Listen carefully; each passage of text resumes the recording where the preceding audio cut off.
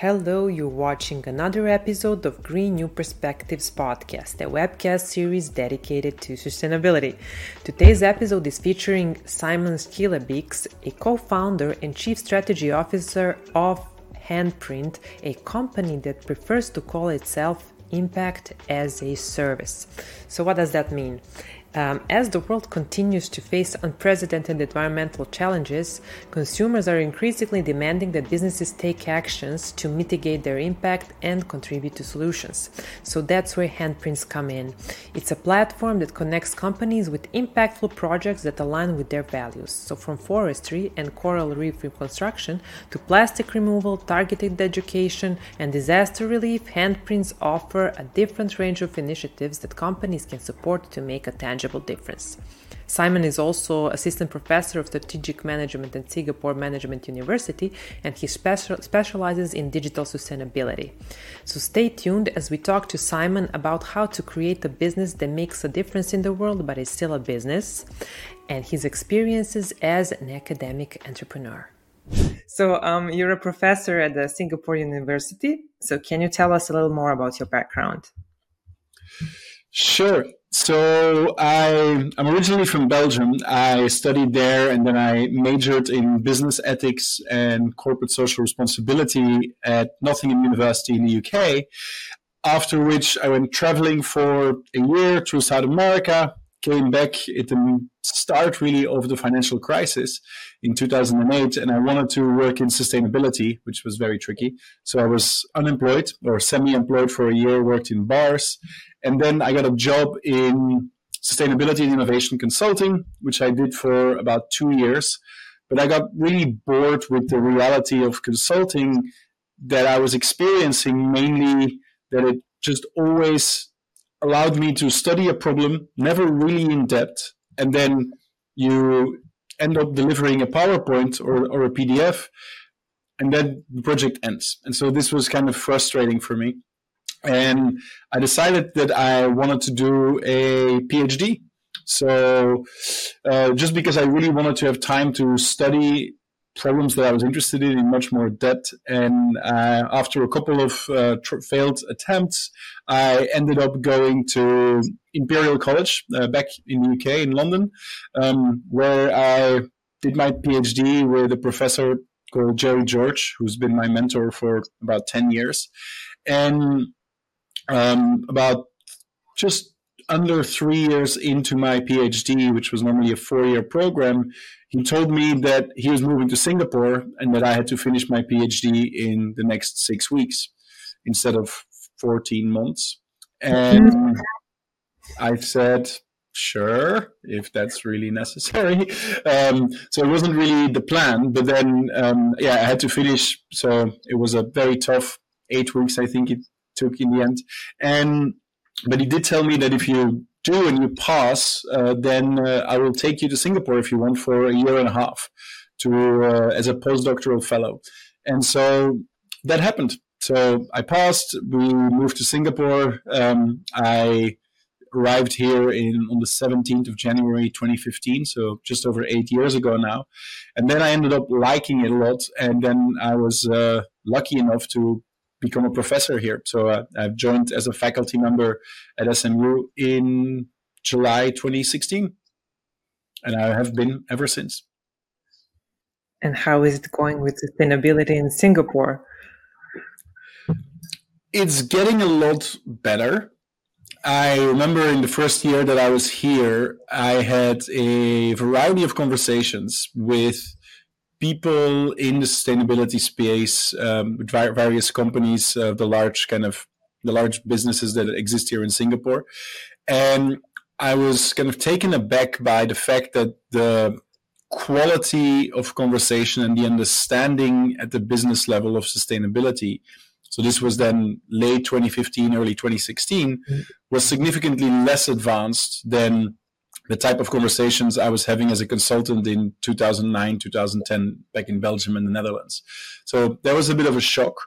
But a lot has happened in the last 8 years, and I think there's been a lot of progress. A lot of it has been inspired and pushed by the government. But now there are companies in Singapore some large companies like CDL in property development, DBS Bank, that are globally perceived to be some of the most kind of pioneering organizations in the field of sustainability. That doesn't mean there is not a lot of work to be done. There is, but yeah, baby steps. Yeah, something is happening. So how did you get involved in Handprint? Let's talk about that a little. Sure. So Handprint is like a regeneration or climate tech, nature tech company that I co-founded at the end of 2019. It basically grew out of two different things we did before. One was Ryan and I, so Handprint has three founders, Ryan, Matthias, and myself, Simon. And so Ryan and I worked at SMU together. I had hired him fresh out of his PhD in environmental policy to come work with me on innovation in the natural world in Southeast Asia. And so we did this for about a year and a half, 2 years. And during that time, we co-founded a non-profit organization called Global Mangrove Trust, which still exists. And the purpose of that organization was really to help small-scale mangrove restoration and conservation NGOs in Southeast and East and South Asia, initially especially Myanmar, was to help those kind of organizations access international climate financing. And we did a lot of work in that space, but mainly focusing on the development of technology for remote sensing. So using kind of satellite images to understand what is happening in forests over time, as well as blockchain technology to improve financial transparency. And after a couple of years, about 2 years into the existence of that nonprofit, we started working with Matthias, now our co-founder and CEO, on a grant proposal to get access to funding from the Singapore and French governments to improve our blockchain technology. Now, we had a couple of partners in France and in Singapore for this grant proposal, but eventually that grant proposal didn't go anywhere due to a variety of reasons. But we did realize that while working on this, that we really liked working together. And Matthias convinced us to set up a social enterprise, which became Handprint, using some of the technology we developed at Global Mangrove Trust, but with a clearer commercial purpose, right? Which for the NGO, of course, was less the case. And yeah, we jumped at it and set the company up at the end of 2019, just before the COVID pandemic hit. And yeah, 3 years later, we're alive. Yeah, and how did it work during the pandemic? Was it a good time for you in the company, or was it challenging? So it wasn't. I think it was both. So the benefit of the pandemic, and especially in the beginning here in Singapore, so Matthias and I were living in Singapore, Ryan was living in Bangkok. The benefit was that we literally had nothing else to do. I mean, I had my day job. Ryan and I were still managing GMT, but there was no social life. We were at what is known here in Singapore as the circuit breaker, basically in lockdown. So for the first couple of months, there was really not much going on outside of potentially working. And so we did a lot of hard work in the beginning. And then we decided as a team that what we should be focusing on because of this pandemic was e-commerce. So initially when we started the company, we didn't really know which product we were going to develop. We knew we wanted to do something to further mangrove restoration. That we kind of adopted that perspective from GMT, Global Mangrove Trust, and we knew we wanted to create some kind of digital platform that would make it easier for someone, either a company or an individual, to basically plant trees and contribute to reforestation. And because of the pandemic, we decided that we probably should start by creating a tool that enables companies to integrate mangrove restoration into their transactions, into their sales. And that was inspired by the pandemic. We built this, we learned a lot, we realized it's very hard to make a scaling business out of that, but we built a lot of capabilities that are still pretty essential to what Handprint is doing now. And yeah, so was it a bad thing? I think it was a mixed blessing. Yeah, yeah, I feel the same. But you're working with companies, so how do you feel? Have they been good in their attempts to lessen their adverse effects on the earth during the past 10 years, or you think they have plenty of challenges to overcome at the moment? Mildly speaking. I mean, overall, I would say I am very disappointed, and the progress, if any, that has been made when it comes to environment, especially environmental sustainability, which is much more my area than the other aspects of kind of governance and social. But when it comes to environmental sustainability, the progress that has been made has been grossly insufficient. This is the unfortunate reality. We are in a situation now in 2023 where the planetary boundaries for climate change and for biodiversity loss and for a variety of other things in terms of nitrous in the soils and so are all being transgressed against. And I think this was entirely avoidable. Back in 1989, when all countries and companies globally kind of came together in Montreal to sign what is known as the Montreal Protocol to halt the emissions of CFCs, which were pretty much singularly responsible for the hole in the ozone layer, we've shown that as a global community, we could come together, make a difficult decision, and restrain environmental pollution in a way that has proven to be very effective. I think the Montreal Protocol is still the most effective and most successful environmental global agreement that we've ever reached. I'd say more successful than Kyoto and the Paris Accord. And in the same year, in 1989, we were very close to signing a global agreement on carbon emissions as well. Unfortunately, that didn't happen, and there is a fantastic and very, very long New York Times article about how this exactly failed, either New York Times or the New Yorker. And yeah, then as a consequence, we ended up not making any decisions, and it took until 1997 before the Kyoto Protocol came into being, and then many, many years later, in 2015, the Paris Accord.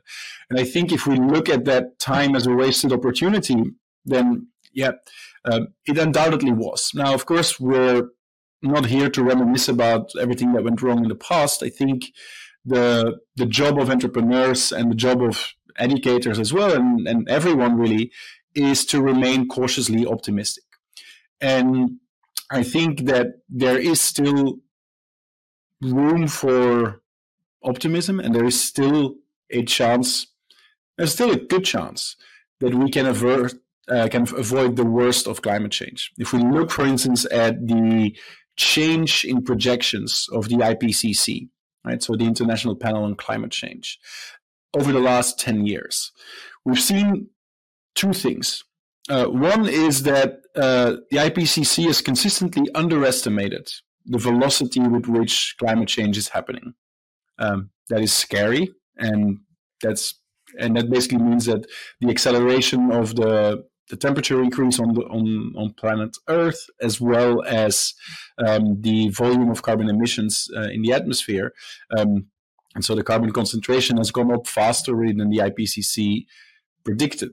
But on the other hand, and that is the positive note, is that we've also seen that based on mainly the policies that have been put in place in the last couple of years, that the forecasted path of where we are going to end up with under a variety of policy scenarios has petered off, and so has become a little bit flatter, and has also narrowed in width, which means that we have a better understanding now of, given where we are now, or where at least policy has decided that we should be, it looks like we are much more likely to avoid truly catastrophic consequences in terms of an above 4 degree temperature increase scenario now seems increasingly unlikely. So that is the main positive. I think there is an enormous amount of additional work that companies will need to do, that governments will need to do, and unavoidably, at some point, probably, hopefully, I would say sooner rather than later, that will mean that there are going to be, at least temporarily, some limitations on our consumption behavior. Because that's just going to be necessary if we're going to stay within reach of that elusive 1.5 degree goal. Do you think we're going to... Sorry? Do you think we're going to stay within the 1.5 degree goal? Based on the latest forecasts, I think it's very challenging. It's probably a little bit unlikely. But there is one thing I think that still gives me hope. And that is most of the forecasts when it comes to these kind of mathematical complex climate models are strongly anchored in a singular mentality of sustainability as reducing negative impact. Like reduce carbon emissions, eliminate carbon emissions from productive industrial production, and all of the things that come with that. That is the decarbonization of energy and all of those things. And I think we're pretty good at estimating what the consequences of this will be.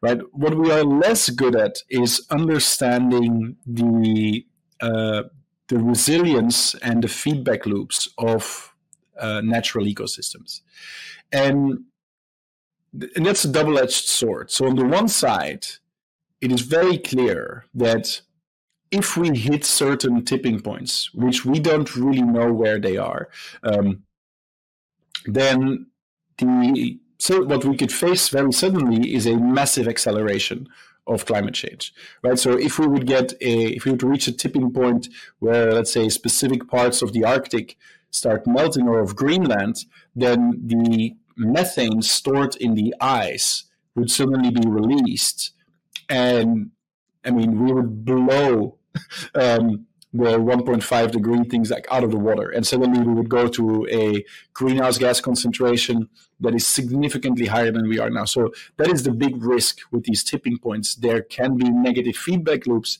and if we hit them, it's going to be very hard to reverse them in the lifespan of a normal human being. So then we're looking really at very long-term change and very long-term challenges. On the other hand, the ability of natural ecosystems to positively surprise us is also still there. And this is really the area where I am relentlessly optimistic, that by pursuing much more aggressively the regeneration of the planet, both on land as well as in the water, we can achieve positive feedback loops that will have significantly, like I would say, that will have almost unforeseen and surprising positive effects on how the planet's kind of ecosystem as a whole is evolving. And so, just one example, I think that's an interesting one, and that's not very often heard of. So everybody kind of knows about the fact that, like, planting trees can potentially be very good for the planet because trees absorb carbon, they provide natural habitat, biodiversity, and so, and this is great, right? And I'm a big fan of reforestation if done well, which is a big if, because very often it's not done very well. But we've also learned recently that a lot of carbon sequestration can actually happen much more effectively in the ocean. So kelp, as an alternative to reforestation, kelp is like a big seaweed, absorbs much more carbon, much faster. Plus, we can use it as animal feed. And there are uniquely weird benefits to doing so. So if you give kelp, you grow kelp in a commercial kind of underwater in the ocean, like a underwater farm in the ocean, then it absorbs a lot of carbon. That's great. We like that. You can use it to feed cows, which means you can take land that we're currently using to create feedstock and repurpose that potentially and rewild that and give that back to nature, which is great. But moreover, by feeding the cows with kelp, you reduce their methane emissions. And cows are incredible, probably the biggest source of methane emissions on the planet, and which is one of the reasons why eating cow meat is so bad for the planet, because of the methane emissions associated with cows burping and farting. That's just the way it is. But if you give them this kelp as a feedstock, then they reduce their methane emissions dramatically. So there are interesting kind of positive feedback loops that we can achieve. Similarly, we've discovered that whales are an incredibly important animal in the fight against climate change, because whales absorb heaps and heaps of carbon in their bones as they grow. And then eventually when they die, they normally will sink to the bottom of the ocean and store the carbon there for a longer time period. That is already great. But more importantly, whales are what is known as keystone species in the oceanic ecosystem. And that is because they move the krill that exists in the ocean through various oceanic layers. And krill is really the primary source of carbon absorption in the oceans. And if you have more whales, you will have more krill. And if you have more krill, more carbon will be removed from krill and plankton, right? And more carbon will be absorbed by the oceans, and then the whales will eat this, and so you create this positive cycle. So there are lots of those things that we have discovered. We don't necessarily know yet how to make that new knowledge, that reasonably new knowledge, how to make that actionable from a climate change perspective. But I think there's plenty of room for human ingenuity to work with nature in order to, improve our chances of having a very long and healthy life on this planet for the next thousands of generations. Yeah, I think that February 19 was the World Whale Day. So we can, ask people to explore more about these amazing animals. I wanted to ask you, you said that you were disappointed in the way the businesses are doing environmental progress. But if you look around you, you'd be thinking that we're living in a sustainable world because of the advertisements, because of the carbon offsetting. So I wanted to ask you, how do you feel about greenwashing, and especially about greenwashing in the carbon offsetting space, because Handprint is operating there? I will answer this question as soon as possible, but I need to plug in my. Apparently, I have plugged in my charger in the wrong hole. Okay, my computer was almost dying. So, are you still there? Yeah. I'm here. So my screen is no problem. All right. So, how do I feel about greenwashing in general? I think that. I have a controversial opinion on greenwashing, where I'm actually in favor of greenwashing. And not because I think it's good that companies say things about, we are very, very socially or environmentally responsible, while it's not true. That's obviously not good. But the fact that companies want to do this shows unequivocally that there is consumer and customer demand for more sustainable products. That's one thing. So the fact that the practice exists proves that actually being more sustainable, or at least appearing more sustainable, is valuable. Secondly, given the world we live in, where any kind of little nugget of newsworthy gossip and information will travel through the internet at light speed and will reach anyone who's interested very quickly, it has become increasingly hard for companies to hide bad behavior, right? This is definitely true at the social level. It's also increasingly true at the environmental level, right? So, and let's look at a very simple example where if companies will make claims about their their carbon emissions, especially like, let's say, energy companies. And so we now can have like independent organizations using satellite data can actually verify whether these claims are real or not. And if you get caught lying, then increasingly there are strong repercussions. Right? So there might be legal repercussions, especially as different countries, US, Europe, even China, are moving towards mandatory disclosures of ESG performance, so environmental, social, and governance performance. China is not mandatory yet, but they are moving in this direction as well, and many other countries are following suit. We see the work being done by the Task Force for Climate-Related Disclosures and the Task Force for Nature-Related Disclosures. So we see an increasing tendency to formalize the reporting requirements of companies' behavior. And what's interesting, if you look at, for instance, specifically what's happening in the US, the SEC has basically, in its latest guidance, has told companies, and this is for publicly listed companies, that they will need to have their emissions externally verified by an auditor. Now, that's going to be very costly, but it also will make, again, it's going to make those claims, the false greenwashing claims, harder. And I think the benefit that I see there is that when companies make these claims and they're not based on reality, or they are based on reality, but they're very kind of shaky, right? Then the likelihood that they will face some kind of public outcry for this is increasing rapidly with digitization, with the global kind of penetration of the internet, and with increasing awareness from customers. And so I believe that practice, as long as it remains appealing, just continues to prove that there is a strong appeal for more sustainable practices, and companies that get called out will need to change, or they will lose their ability to serve their customers, because their customers are just going to walk away.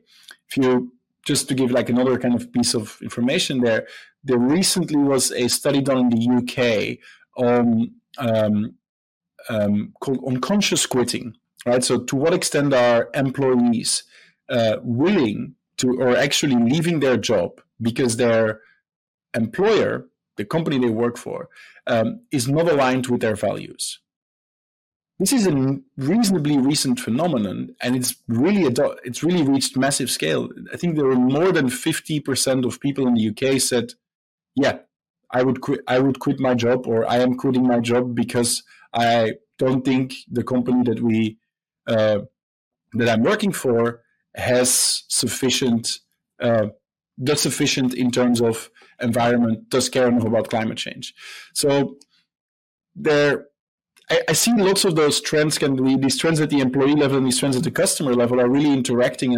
And so that's why I think that the greenwashing in itself actually may have some positive effects. Now, there are negative effects, of course, if individuals are tricked into believing that a company is more sustainable. That may obviously also affect their purchasing decision. That's not ideal. But overall, I'm somewhat of the belief that this may actually be a positive thing.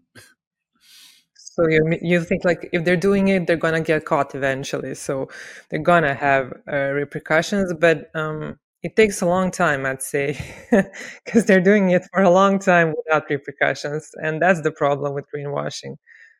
No, and that's absolutely true. And I think it maybe, and this is of course the major counter argument to my point. Like, companies can get away with it for a long time, and but one of the complexities there with greenwashing is also that it is very hard to define what it really is, because it basically really relates to perception, right?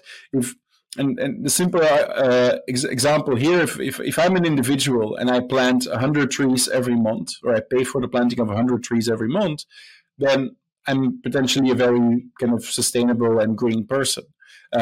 If, I don't know, Chevron, the oil company, does the same and then builds an advertising campaign around we're planting 100 trees every month, they are greenwashing. Fundamentally, at the level of the ecosystem, the two actions are equivalent. Right? Let's say the planet doesn't care about who does what for what reason, which is important. But the messaging is very different. And the scale at which one expects an organization, let's say like Chevron or ExxonMobil or something, to do something would be very different. And so this is why I think greenwashing is very complex, because right now, we've had this conversation recently with one of our prospects in France. They read this article about carbon credits being kind of discredited as an outcome of some research done by The Guardian and a variety of other groups. And as a consequence, they said, like, oh, we've read this article. Because people have limited understanding of what exactly has happened there and like all of the intricacies of this study, their kind of takeaways, we can't plant trees anymore because that's greenwashing. Right? And that's fundamentally the wrong takeaway. So I think there are real risks with kind of exposure. There are real risks with trying to say this is good and this is bad. Many things are gray, and I'm still kind of in the middle of figuring out how I feel about this myself. Unfortunately, there is no standard that has been set to say, like, if you're doing this, then you can make legitimate claims about being maybe a sustainable organization or a regenerative organization. And we see there are voluntary systems like the 1% for the planet or like similar initiatives around the world, but there is no kind of global agreement. And as a consequence, brands, especially brands that are very consumer facing, are always at risk of being accused of this. And that actually, that fear might actually also create a lot of paralysis, saying like, rather than risking something and then not doing enough, we might prefer to stay in the background and not do anything, because the risk of being accused of greenwashing is and then the consequences of that is probably worse than nobody talking about you. So your slogan at the Handprint Tech is sustainability pays off. So how does the company achieve this? So what Handprint does is fundamentally different from what many of the companies in sustainability do, right? So most companies, when we look at like sustainability right now, focus on reducing negative impact. So reduce your emissions, reduce your energy consumption, reduce your material waste, all of those things. And basically, if the focus is reduction or elimination, then the direct consequence of this tends to be cost savings, right? Which is very clear how it pays off. So what Handprint does is quite different, because we are actually telling companies that they should incur additional costs. But that doing so is going to increase their strategic growth success, or their kind of KPIs. And so what we're, for instance, doing and what we've shown is that depending on the type of industry or in the type of organization you are, if you embed positive impact in the interaction you have with your stakeholders, with your key stakeholders, you can actually improve your business outcomes. So let me give some concrete examples. So we created this plugin for e-commerce. As I mentioned, this is where we started. And we've tested with one of our clients in Australia that implementing this plugin and demonstrating to the customer at the moment that they're making a purchase, so, oh, by the way, if you're buying this, we are planting a tree. That simple act increased their sales by 16%. Right? So, and this is baffling. I mean, that result was surprisingly high, and we did this with Google, so it's pretty reliable result. But an increase in sales by 16% when you're A/B testing a new feature, anyone who's in e-commerce will know that is an incredibly high effect, right? So this was a key kind of proof of concept that, hey, there is something you can do that will actually increase sales. We're now exploring, in collaboration with another company, whether also in e-commerce space, whether you can incentivize individuals to register their email address, which is a key thing for future marketing, by giving them impact rather than discounts. And so discounts are the most common thing, like, oh, you get 15% discount if you register and the first item bought. But what if you say you get 2 trees, or 1 tree, or a coral, or 2 hours of education, whatever, like some kind of positive impact. So this is now an experiment we're running. We'll see what that gives. We've also seen in advertising space that we can't disclose the company yet. So we've done a campaign where we embedded impact in the advertising unit. So basically, under the ad that is pushed to a variety of news sites, and so with our partner Teats, the advertiser, the brand, was able to put this message that this ad was going to support elderly people getting access to food in Japan. And so what we found in doing so is that creating this little banner underneath the ad had a very strong and positive effect on brand recall, on attention, on kind of the value of the brand in Japan increased. And so we measured all of this, as well as on click-through rates. Like everything you care about in advertising basically improved significantly, likened to an ordinary campaign. So again, clear business value. Then in the banking space, I think the most successful example here is Alipay, so the Chinese mobile payments app that back in 2016 created Ant Forest, a simple forestry tool that enabled their users, about 500, 700 million people in China that are using Alipay, to earn energy points if they were engaged in a variety of behaviors that were typically both considered to be sustainable, but also very strategically aligned with what Alipay was doing. So you could earn energy points for like paying your bills online through Alipay, or taking the bus instead of driving to work, or walking, because of course if you walk, then Alipay is allowed to track your movement, and that's valuable data. So loads of those maybe more or less insidious things that enabled Alipay to gain a lot of information about you, but you were rewarded with energy points. And once you collected enough energy points, you could plant a virtual tree. And once you cared for your virtual tree by virtually watering it and all of that, Alipay would actually plant a tree in somewhere in the Mojave Desert in China. And it's the most successful reforestation project in the world, run by a company. And what's incredible about it is that it's been years now that this little feature within Alipay has been created. And when I talk to my Chinese students, all of them, I still haven't found a single exception, all of them use it.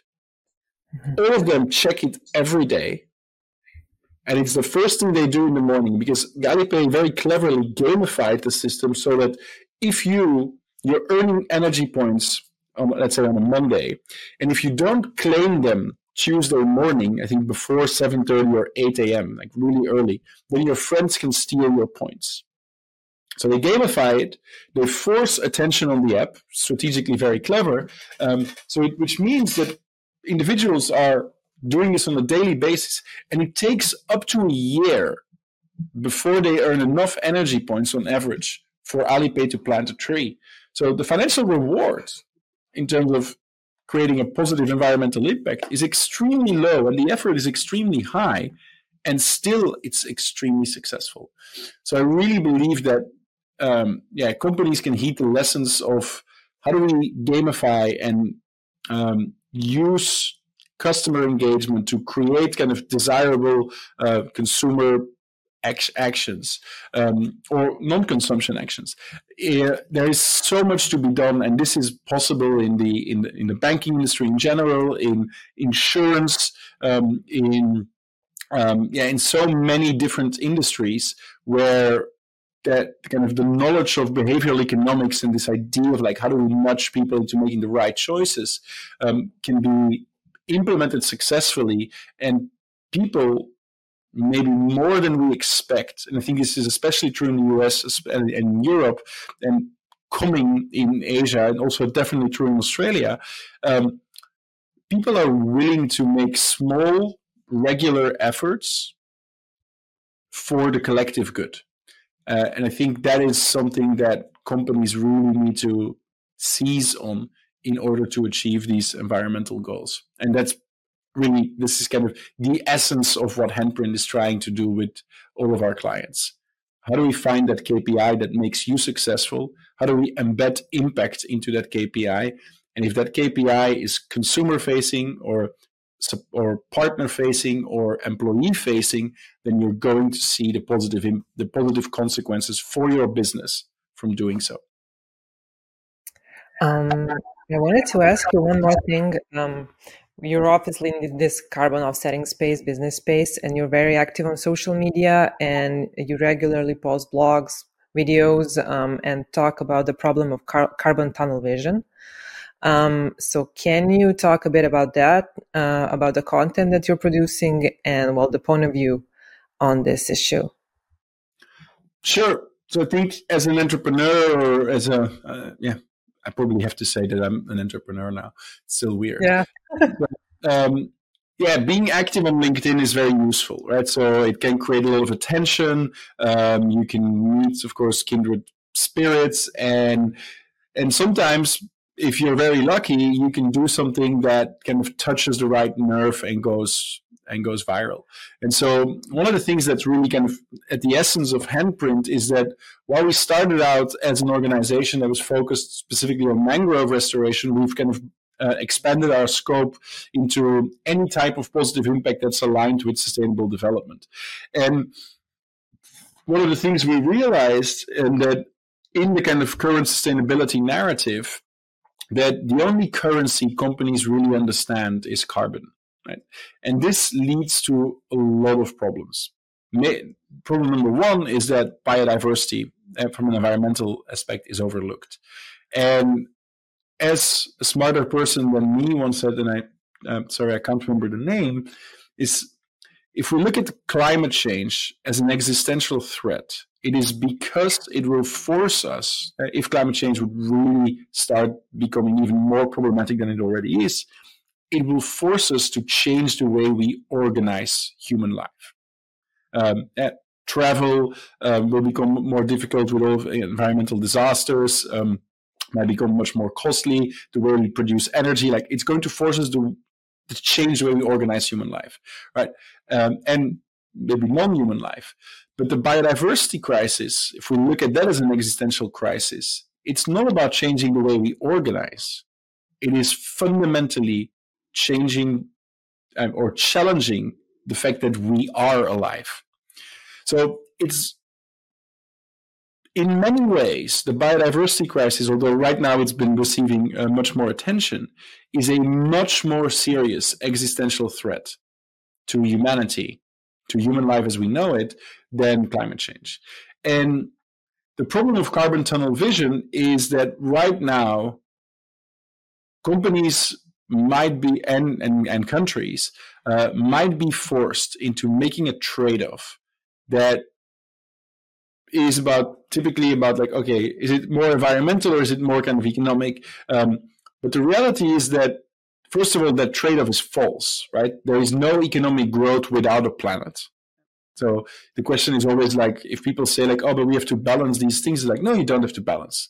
It's very clear that we can't have economic growth in a world where there is no air to breathe, right? Or where there's no clean air, or where everyone is sick because of air pollution. And so that kind of balancing logic requires two systems to be independent, not one system, which is the economic system, to be entirely dependent on the environmental system. So we have to realize that. But we have to realize as well that when it comes to making decisions, purely considering the carbon avoidance or the carbon sequestration potential at the expense of the biodiversity potential might be a short-term patch that eventually leads to much more bleeding. So, and one kind of key example here that's easy enough to understand is that we know, for instance, that bamboo is a very fast growing tree, which is useful because it means it absorbs carbon very quickly. Does that mean that it would make sense to do every reforestation project in the world globally with bamboo? From a carbon perspective, you might argue yes. But from an ecosystem perspective, from a biodiversity perspective, this would be absolutely terrible. And there are many reasons for this, but first of all, you don't necessarily want to introduce non-native species in areas where they are not native, because this creates harm to the local biomes. Secondly, bamboo might be good at capturing carbon, but it might not be very good at storing carbon in the long run. Mangroves are much better at this because they store a lot of carbon in the soils. And of course, if you want to, so as a consequence, we already need to make those decisions, saying like, okay, recreating forests from a man-made perspective, which is what we need to do right now. We know that if we compare a man-made forest to an organically grown, kind of spontaneously growing forest, that the man-made forest absorbs a lot less carbon. So even just from the carbon perspective, we know we are not as good as nature itself as creating a biodiverse, rich ecosystem that leads to sufficient amount or the same amount of carbon sequestration. So the carbon tunnel vision that is kind of very present in sustainability debates, I think poses might be a short-term solution, but in reality creates a lot of long-term liabilities. And so when talking about kind of climate change, we really should be very considerate about that, about nature, like nature in general as well, and recognize that the way forward is not by purely thinking about what are my carbon emissions and how do I reduce them, but is thinking about what is my social capital, what is my human capital, what is my intellectual capital, what's my financial capital, and what is my natural capital. Right? And we need to start thinking about organizations, whether they're for-profit or non-profit, as actors that have a responsibility towards the creation and preservation of natural capital, in the same way that they have a responsibility towards the creation and preservation of financial, human, intellectual, and social capital. And if we get to that point, then we're going to be much closer to a world that we can equitably enjoy with all human beings. Simon, for the end, since we don't have much time left, I wanted to ask you two questions. They're fairly simple. As a professor, what would you advise your students and your young professionals who are interested in sustainability and climate change? And what's the future of handprint tech? Okay, so as a professor, my advice would be, if you're interested in sustainability, get into the space. You don't necessarily need a lot of experience. Of course, it's useful. Everything you need to know, you can probably learn on the internet. It's without a, I would say, maybe in competition with kind of AI and maybe even still blockchain, it is the most exciting space to be in right now. It is where all of the big companies are. It is where all of the VCs are. If you think about like venture capital and you want to be an entrepreneur, then venture capitalists are basically people who don't want to grow old and they want to hang out with the cool kids. Right now, all the cool kids are in climate tech, nature tech, AI, blockchain. So if you're on that intersection, you're going to meet with all of those people. So I think it's a super exciting time to be in the space. It's frustrating. It can be hard work. But I'd highly recommend anyone that is interested, like if you want to come and do an internship, we won't pay you, but if you want to get experience, feel free to reach out and we'll try and facilitate that wherever you are in the world, doesn't matter. So yeah, I always tell my students it's the most exciting area. There's so much happening. There's so much need for more talent and for more knowledge and for more ideas. So yeah, everyone is welcome in this space. And then where do I see the future for handprint? Well, as a startup, you're always kind of in between greatness and complete annihilation and demise. So we're still in that space. So I'm very hopeful. I think there's a lot of positive signals from the market that we are on the right track. It remains a very hard market to be in as well. Convincing companies, especially larger companies, to experiment with these new ways of thinking, which we kind of summarize under regenerative strategy rather than kind of sustainability, remains hard, especially in this day and age where we are, of course, still kind of ruling from a global, from the war in Ukraine, where we still have a lot of kind of issues with interest rates, which is interest rates going up after the COVID pandemic, which leads to higher costs of capital and as a consequence reduced venture capital investment and in general just reduced investment. And so all of those things are still pretty important, but I think the future for Handprint is bright. We are launching our banking products, which we're really bullish on.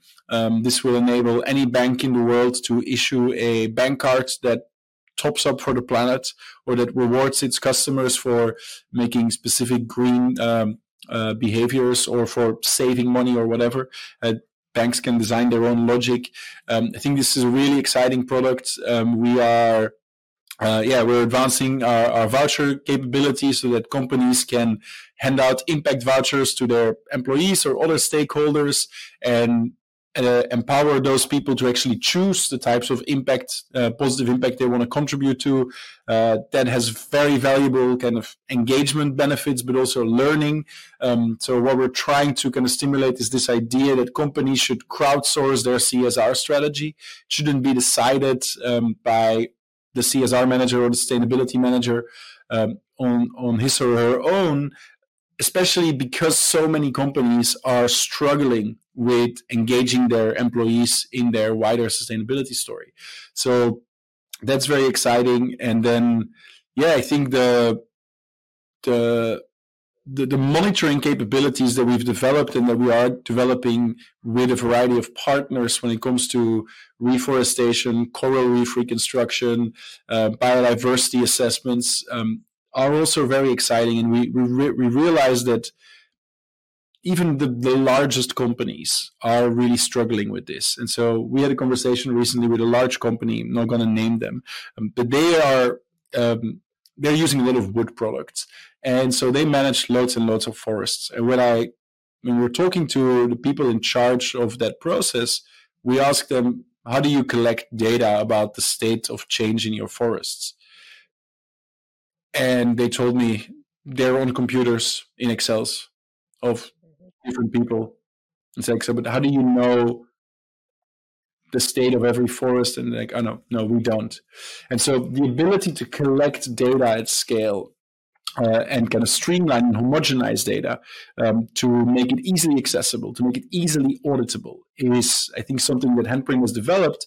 And kind of unknowingly, we've realized that this is a massive problem that large companies have and that we can help them solve when it comes to their kind of corporate philanthropy or their CSR in general. So, I'm really hopeful about those capabilities, that they're going to find their way into the market and that by the end of the year, we'll have a successful Series A launch and that will, our big goal is to increase our impact in such a way that at some point, hopefully in the next 2 or 3 years, maybe it's a bit optimistic, let's say 5 years, Handprint becomes a gigacorn, which would mean an organization that removes more than 1 gigaton of carbon from the atmosphere through its operations.